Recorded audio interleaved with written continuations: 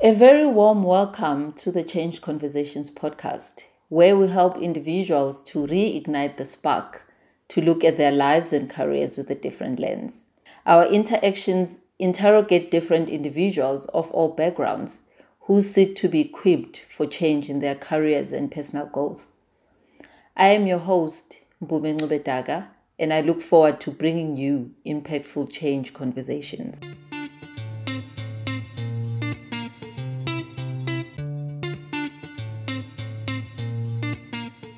Fiona, how are you? I'm good, thanks. And you, Mpume? I'm okay, thanks. Thank you for taking the time to speak to me. As I mentioned, I've been seeing a lot of clients that always talk about how fear holds them back. Yeah. And I wanted us to really just have that conversation. And I wanted to tap into your psychology part of things. And for you just to really take us through what fear is about, as well as give us some tips of how we can deal with this. So let's just see how the conversation flows and where it goes. Okay, and thanks so much for having me. Hopefully, your clients will be able to find some value in this. I think, to kick off, based on, I think, your opening question just around what is fear. So basically, fear is a response to danger, to physical or emotional danger, right? So it is basically the physiological response, emotional response, and it's often triggered when we perceive threat. And I use the word perceive intentionally, because sometimes the threat is real and sometimes it is perceived. But so I think that's where sometimes the tricky part comes, in terms of what is an actual real threat that warrants this kind of fearful response. Fear is a survival mechanism, right? Because a good dose of fear is good, because I guess if you didn't fear, you would not be able to be vigilant or to protect yourself. So imagine you're driving out at night and you've got zero fear whatsoever, right? It means you're not vigilant, you're not trying to observe what is happening around you. If you think about the context of COVID, right? Of course, I think many people were just fearful, just living in a pandemic. So a good dose of fear is the thing that prompts you to wash your hands, to wear a mask, to make sure that you're only going out when you need to. If someone, I guess, comes to your house or you're at the office, it's that fear that drives that vigilance. However, imagine if you're not fearful at all, you would just, go around, touch whatever, not wash your hands, So I think, there's a good amount of fear, because then it kind of directs appropriate behavior, particularly where we need to respond to a real threat. So in this case, the virus is a real threat. It's out there, it exists, right? It is not perceived. Now, we all experience fear to some extent or the other, right? It could even be, big things like, living in a pandemic, getting sick. It could be a small thing, or smaller things, which I guess might have the same magnitude, around doing a presentation, putting your hand up for a leadership job, going back into the job market, right? Maybe you've been in the same company for 10 years. Now you're fearful of, will I make it at a new company? I'm so comfortable here. So it comes at various magnitude. Now, it becomes a huge issue then when it is constant, it is nonstop, and I think particularly where it becomes paralyzing, right? So if you're fearful before you go into a presentation, that's expected, that's normal. But where you find it's starting to affect your day-to-day ability just to do basic things, get out of bed, complete a task, have healthy relationships, with friends, family, partners, significant others, etc. That's when I guess it becomes a case where you might need a more active intervention.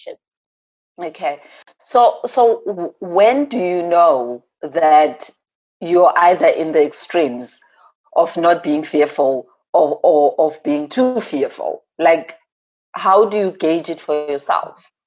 Yeah, good question. I think normally, if you were to go to a psychologist, a psychiatrist, or when you seek the medical help, they will often ask in terms of, the length, right? So if I'm, let's say, fearful today because there is something that is happening, maybe I have to go out and I'm worried about my health and my safety, that's then maybe the next couple of days I'm fine. So it's normally where it is consistent It happens over a prolonged period. So so probably maybe sometimes a month, 2 months, but it has to be, I guess, more constant than, last week I was feeling down, but this week, I'm fine, right? And I think also, as I mentioned, where it starts to impact your day-to-day activity. So you often find I guess people always associated with anxiety, fear, and with depression is things like, I can't get out of bed. I have no energy to do anything. I'm not even motivated. The things I used to enjoy on a day-to-day basis, they're just kind of meaningless to me now.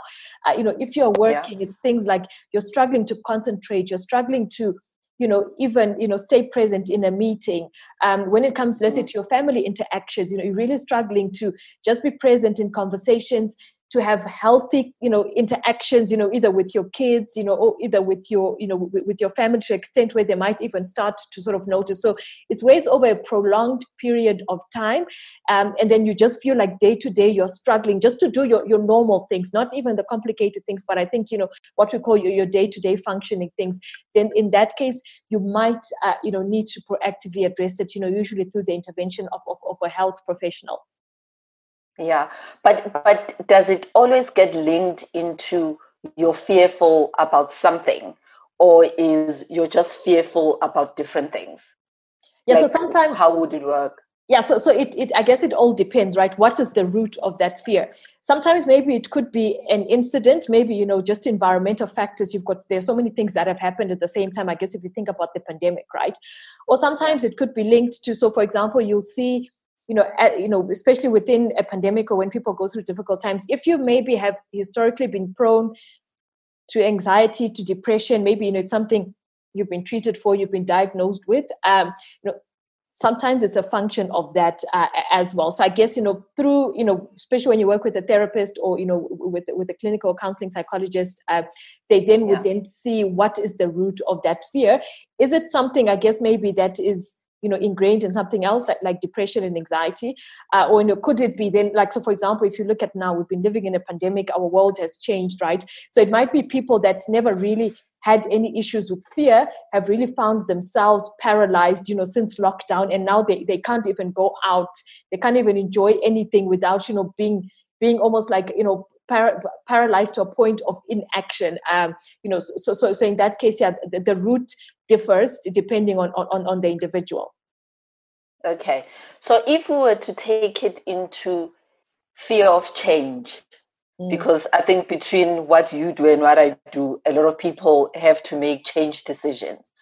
Yes. And mainly it's either change around big decisions that they have to take in their lives, or big decisions that they have to take within their careers. Yeah. So I'm in a horrible career. I do not want to wake up and go to this place on a daily basis. But I'm sitting there having this conversation with myself that says, but I'm too old, but I think I'm overqualified. But the buts that comes with that. And there's an element of, but I'm not even sure where to start.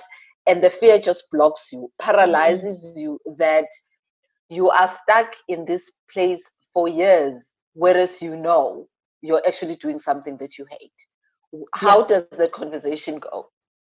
Yeah, so I mean, that's often, and I think that the change one, is quite key, because as some people, due to being in a comfort zone, will stay in a job for longer than they should, because they then worry, am I actually equipped to apply for a higher position? Am I actually equipped, if I move to another company, where I don't know anyone, I have to prove myself again, am I going to make the cut?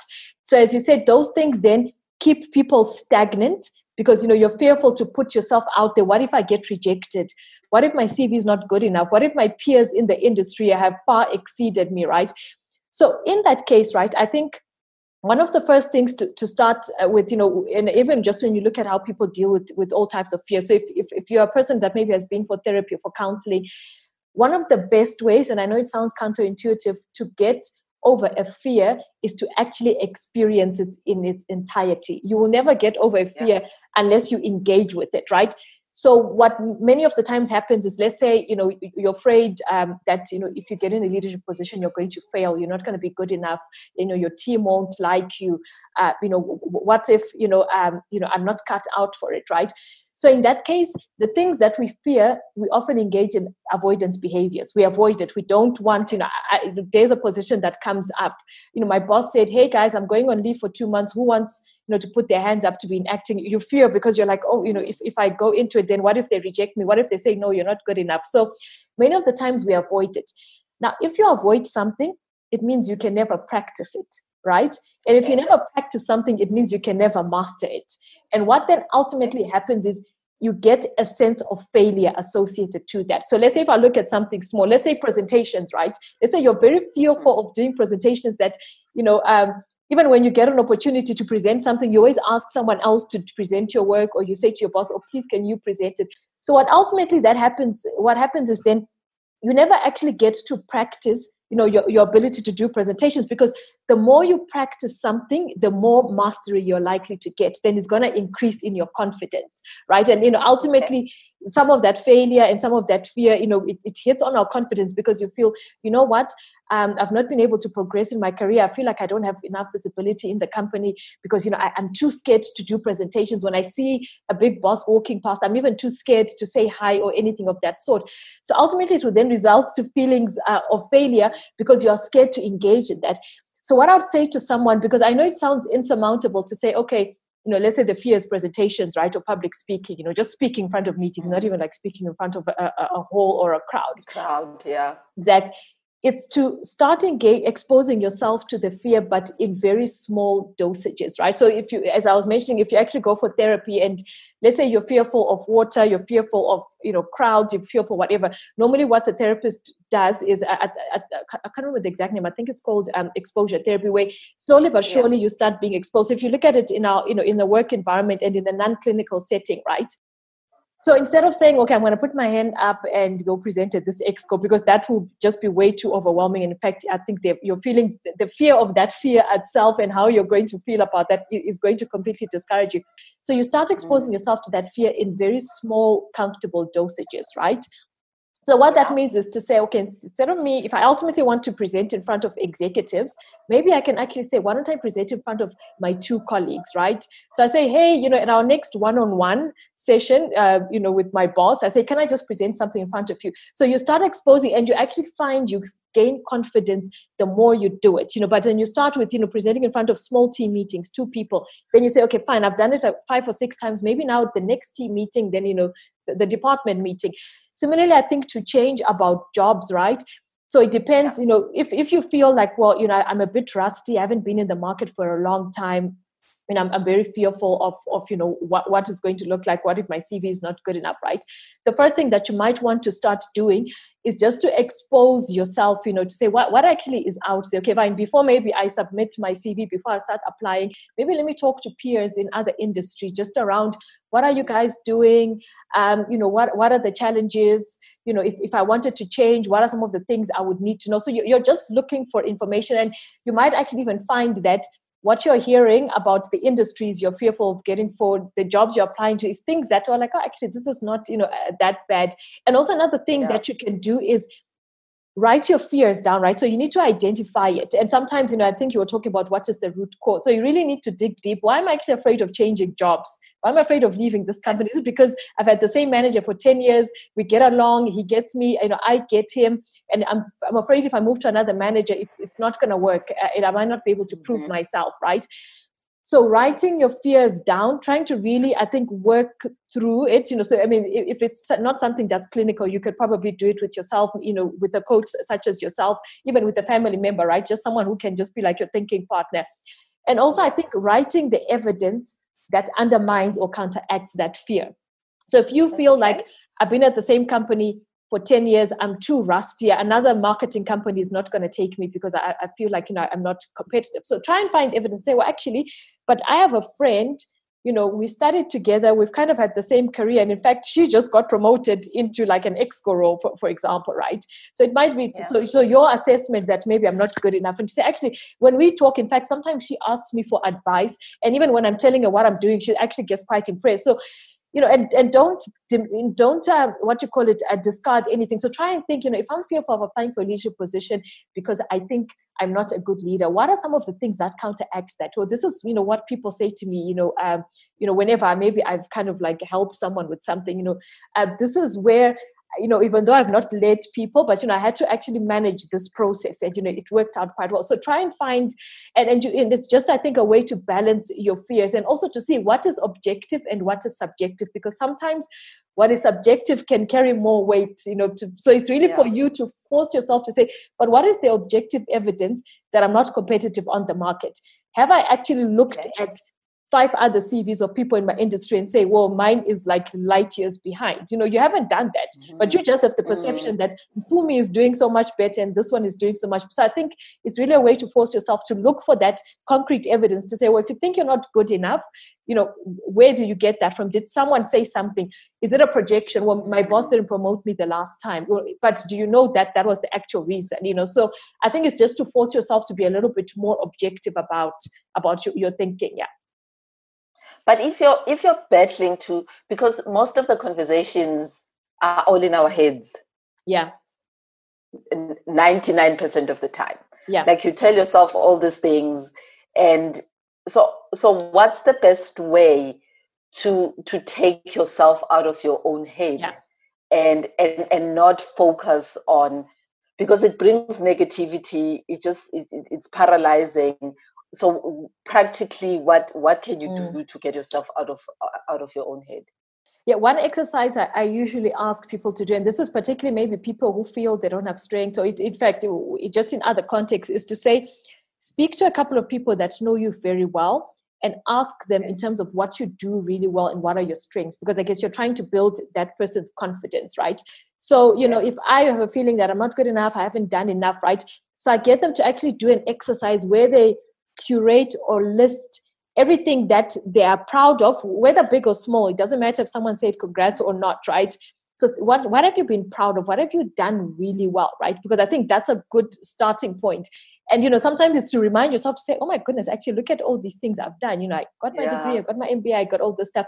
And then to also speak to other people, because, as you're saying, sometimes it's in your head, but actually maybe people are like, wow, I can't believe that this is what you think of yourself, because, I feel so. Getting to people that you trust and saying, look, however you can even say, I'm trying to do this exercise, but to say, what are the strengths, that you feel that I have, what are the things that, in your view, I should be proud of, so I think almost then getting an input from other people, because, I know there are certain things we think were not a big deal, but other people, feel like, wow, this is actually a big deal. Many people have not even, achieved that type of thing, in such a few short years or whatever the case might be. So that exercise is then, and I think also having other people, so, to your point around getting out of your head, having other people say it back to you, right?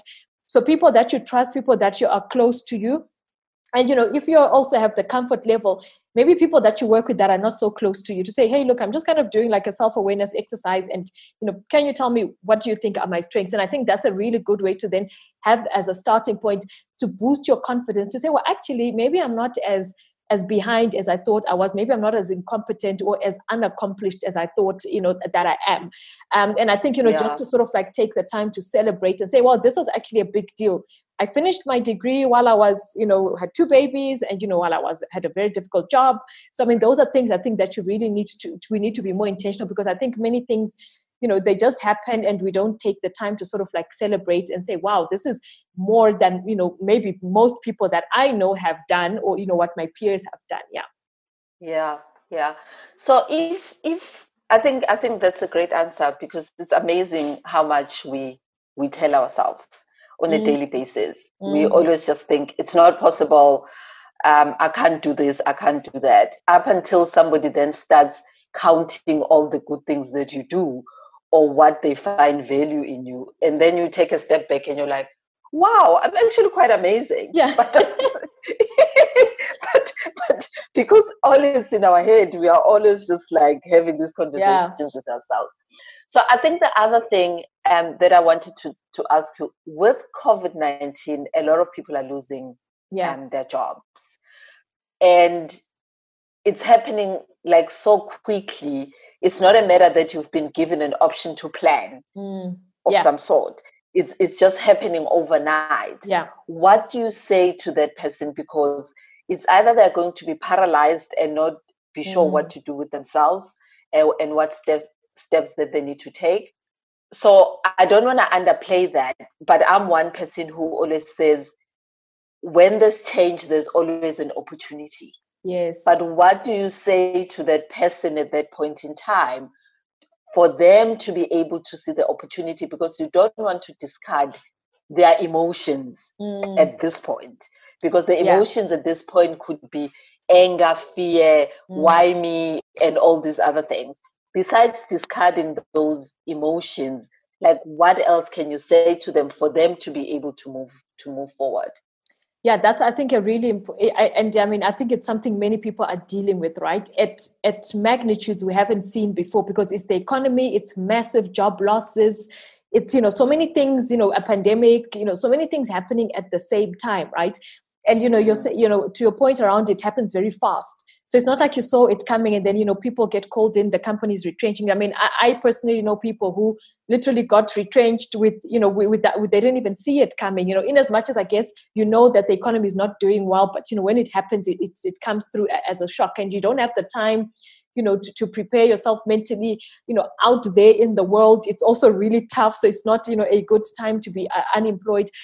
But I think for me, and, I like that you also mentioned the emotions. What I normally say to people, particularly when they're still in that shock factor, right, is to say, you cannot be productive or even think of your plan B unless you are well, right? So, you need to be mentally well, or at least to be, for you to be even think about, let me think straight. It's like that point of, I can't even think straight. So the first thing I always encourage them to do is to take the time. So if you need to cry, if you need to wallow in self-pity, if you need to do all those, take the time, because, you don't, as you said, want to undermine the magnitude of what has happened. I've lost my income overnight and I've got a family. Yeah. So really to say, if you need 2 to 3 weeks to cry, to speak to someone, just to sit on the couch and do nothing, then take the time that you need. However, I always then, of course, at some point you have to come out of it, right? Because then I guess the difference, when we talk about resilience, people who are resilient and people who are not resilient, they experience the same hardships, right? They have the same pain, they have the same difficulty, they live in the same economy, they live under the same circumstances, but people who exercise resilience are able to come out of it. So, there's no shame in you taking a hit and, needing just to, do nothing for 2 to 3 weeks or however long it takes for you to be well. Because I guess if it's a case where, you've got really bad anxiety and depression associated, you probably need to deal with that, before you put pressure on yourself for the next steps. But I found, for most people, and of course, this varies, right? So there isn't a right or wrong, there isn't a perfect timing to say, okay, it's 2 weeks is enough for you to wallow, right? Sometimes I was about to ask you, is it a month? Is it 2 days? Is it 6 months? Like, so there needs, so there isn't really a time. But I think where, as we were talking about, where it comes a point where you're not getting out of it, maybe it's been 3 months and you're like in this stuckness, then at that point, maybe, it's not just a nap that you need or a good talk with like a friend, a loved one. Maybe now you actually need some sort of, professional intervention where you address it, right? So, so I guess, the time varies, but it shouldn't be perpetuated for long, because then in that case it becomes unproductive and then it's going to be harder for you to get out of it. But generally where you can bounce back yourself after, let's say, a relative short time, it's always about breaking it down into small tasks, right? So a conversation that I had with someone who was kind of in that position. So I know that if you say I need to get a job, right, that seems like an unsurmountable task, because now I must apply, people are not hiring, there's hiring freezes, there's all sorts of things. So it's always good to set micro targets per week, start with that. So let's say, you feel well enough. So it's like, okay, you haven't been on the job market for like 10 years. You have no idea. So it does feel overwhelming to say, where do I even start? So I really start with that person to say, let's just look at your CV this week. Read your CV, try and, go and maybe speak to people in your industry, or even just go online and try and see what is a CV, a good CV looking like, So your task just now is just to review your CV. Then they also get a sense of accomplishment, because we haven't said get a job, we've just said our task is to look for a CV. And then, of course, where there's some wellness things they need to put on. So what I found helpful, and of course, depending on the way the person works, is just to have a weekly plan, right? So we've worked on your CV today, and then the next week, okay, you're happy, you're comfortable, you feel like, okay, you're quite confident in how your CV is looking. Maybe it's a week, maybe it's 2 weeks later. Let's start reaching out to people in your industry, right? Let's start writing a list.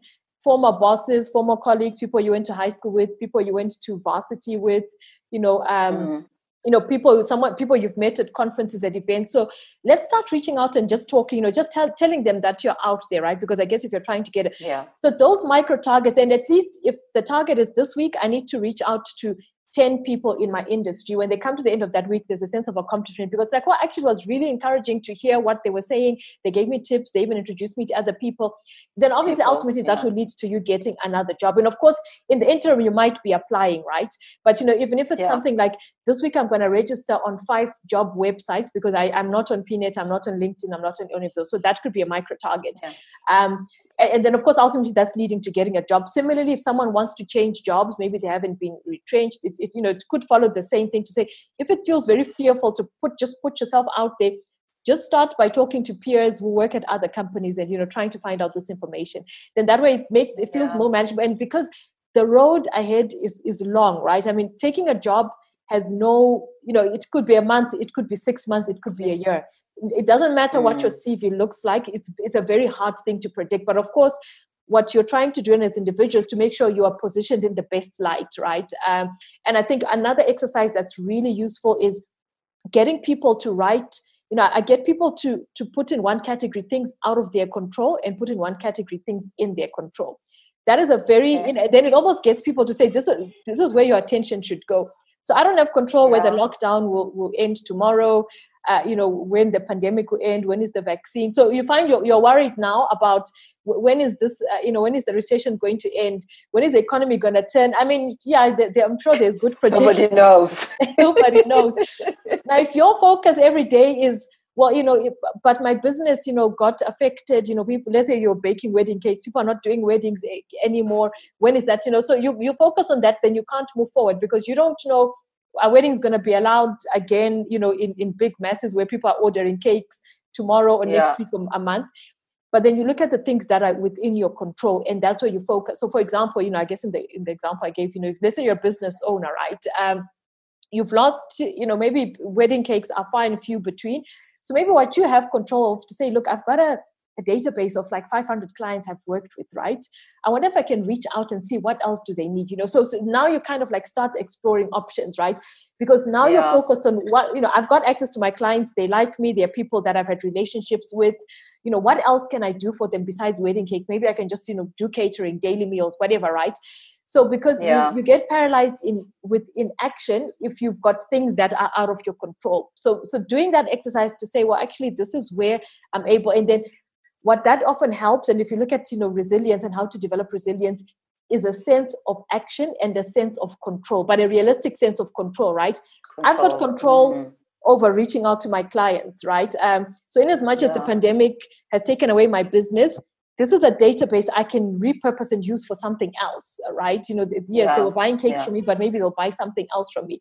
And then that realistic sense, as I mentioned, so you're not going to deny there's a pandemic. You're not going to deny, that people's pockets are tight. You're not going to deny the recession, but say, well, actually, let me actually see what is it that is in demand right now. And the sense of action helps you to get out of that inertia, right? So sometimes you're like stuck because you're like, what is the next step? I've lost my business. I've got all these equipment that I invested in over the years. Now it's just sitting there. But now the action starts to look at, well, maybe I'll reach out to my top 5 clients and just find out how they are. What are you doing? How have things been? Maybe that's how I can start to brainstorm, right? So don't put pressure on yourself to say, I must find the next business idea now, tomorrow. So the first thing is, let me send a quick survey, a quick WhatsApp chat to like my 10 or 20 clients this week. So that's your target. Start talking to them, putting yourself. And then, once you start engaging in action, you feel more in control to say, look, yes, I don't have a new business plan yet, but at least I'm starting to hear what people are looking for. Then maybe that's going to shape the direction that I go. So a sense of action is always useful, because then it takes you out of that paralytic thing of, nothing can be done, all is doom and gloom. Yeah.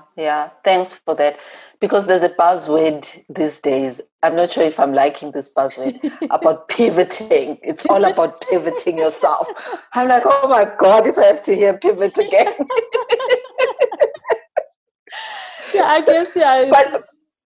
But the reality is that when you're in a space where things are difficult, the next question is, what do I have control over, and what can I do differently?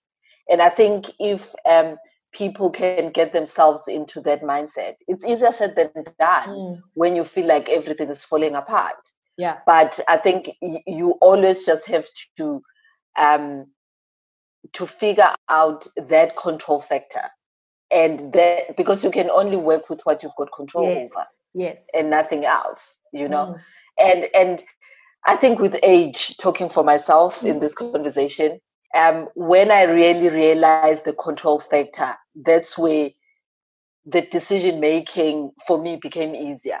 Yeah. Or embracing change became easier, because then I would sit there and go, do I have control or not? If the answer is no, then I'm done. I'm like, I'm not going there, because it's not going to help me, But I think figuring that out for yourself is the most important thing. Is there anything else that you would like to add from your side around this conversation of fear and what people can do? Yeah, I think for me, as I mentioned at the beginning, that one of the best ways to get over fear is really by confronting it, and not confronting it as a whole, but actually in bits and pieces. So if you're afraid to it could even be on a personal level, you're afraid to engage in a relationship because you're afraid to be hurt, whatever the case might be. It's really to say, well, actually, let me just start to get to know people, so doing it bit by bit helps you to get a sense of confidence, and over time, you actually become less afraid. So as in my example of presentations, right, where your first time it will be extremely fearful, you'll be overwhelmed, your palms will be sweating, but the more you do it, the more confidence you gain and the more mastery. It's like the personal mastery, right? Mastery takes practice. Now, you will never be able to conquer anything that you don't practice. And it's not putting pressure on yourself to say, I'm going to do one presentation and, there I go. And I think to what you said as well around reframing threats as opportunities, it's also like something that's used in psychology, like a reframing, right? And I think you find like strategy books and it talks about looking at, because what that does mentally, right? So when I look at, let's say if I've got a business, that has been hit, maybe I'm in the hospitality industry, right? Which is an example of an industry that has really been hit. So of course the threat is real of what has happened. But if I see it as a threat, like my business is going down, people are not going to go on holiday, no one is spending time on money and on leisure, right? That's a threat. And, it kind of like brings you to inaction. However, if you frame it as an opportunity, so opportunity mentally, actually, one, it gives you like a positive outlook. It gives you a sense of challenge, because now, instead of me running away and like wallowing over what I'm losing, I'm now like, hey, this is an opportunity. Now I'm challenged to use my database of 500 clients to do something else, right? So it kind of then comes with, challenge, with action, with kind of like it has a more positive association, to how you actually move forward. And I think also to your point of pivoting, some people, might do it. Others might be forced to, because I'm thinking of certain industries where they've almost come to a standstill, right? Where you're like, look, I need to do something else.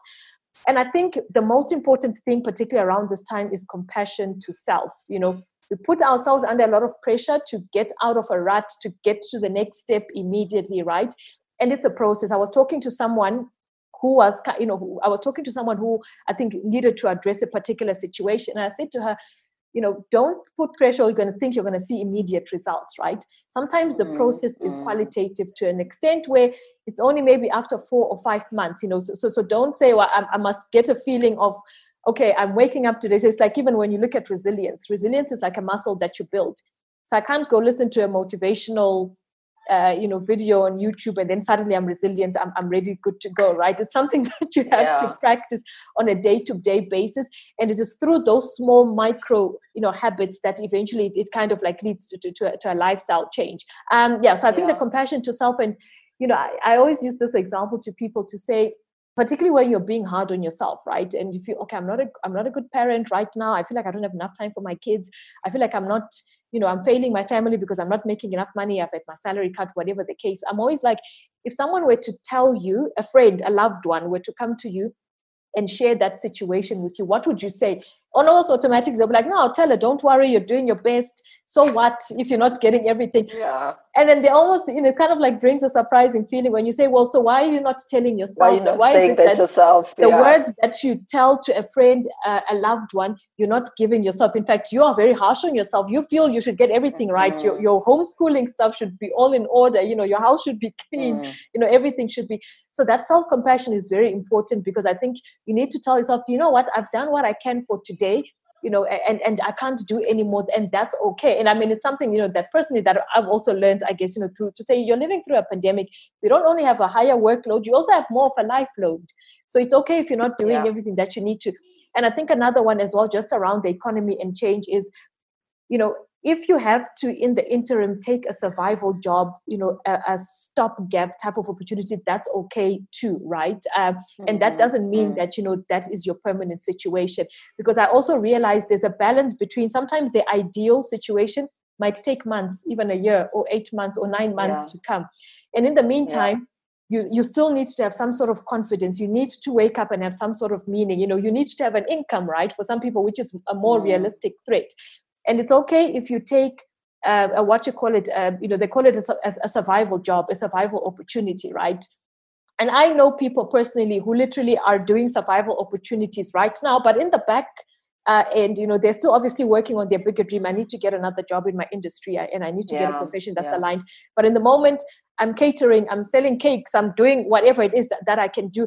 And I think that's okay to be able to plug you. And then it also puts less pressure on you achieving something, which might take a little bit while longer to sort of like get. So I think there is absolutely no shame in not having, in not engaging in an opportunity that's less than ideal. Right now, I think survival is really the only success criteria, that I've survived from day to day. I fed my family, so that's, I think for me, is really a win for anyone. And then, everything else is above that, because I know we also have a lot of pressure to have everything sorted out. It sometimes it takes the time that it needs to take.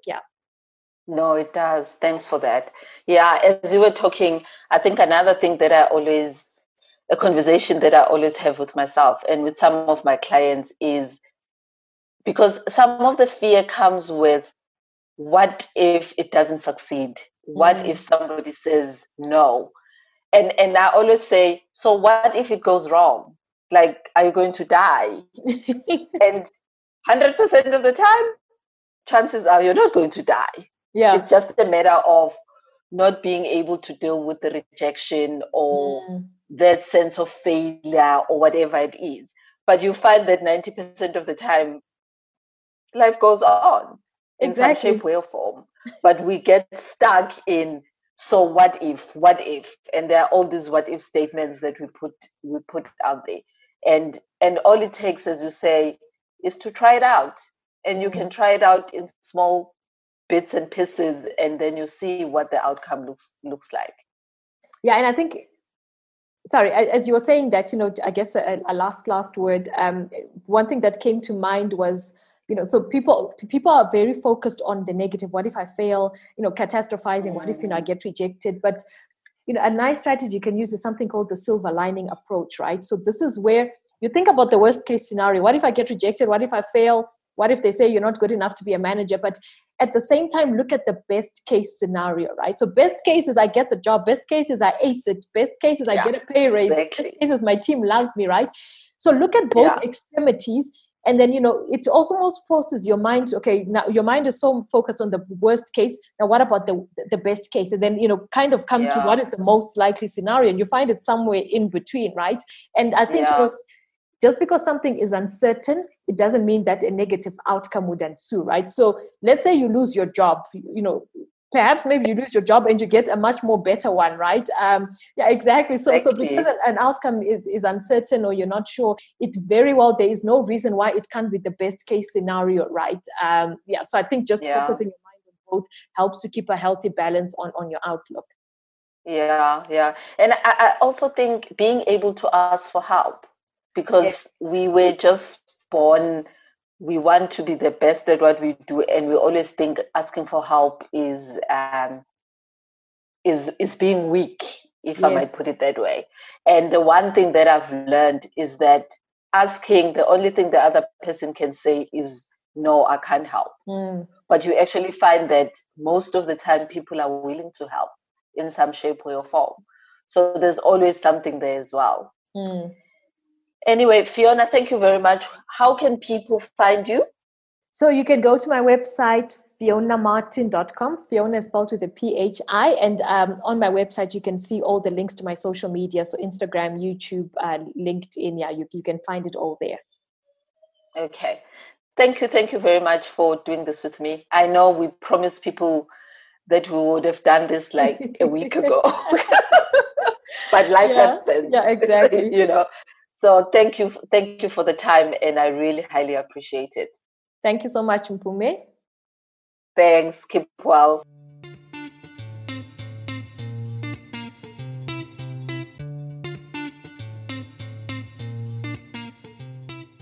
Thank you for listening to Change Conversations. If you enjoyed our show and you would like to help support the podcast, please share it with others and kindly post about it on your social media platforms. To catch all the latest from me, you can follow me on Instagram and YouTube at Change Conversations with Mpumi. I am Mpumi Ngubedaka signing out, and I will see you again next week.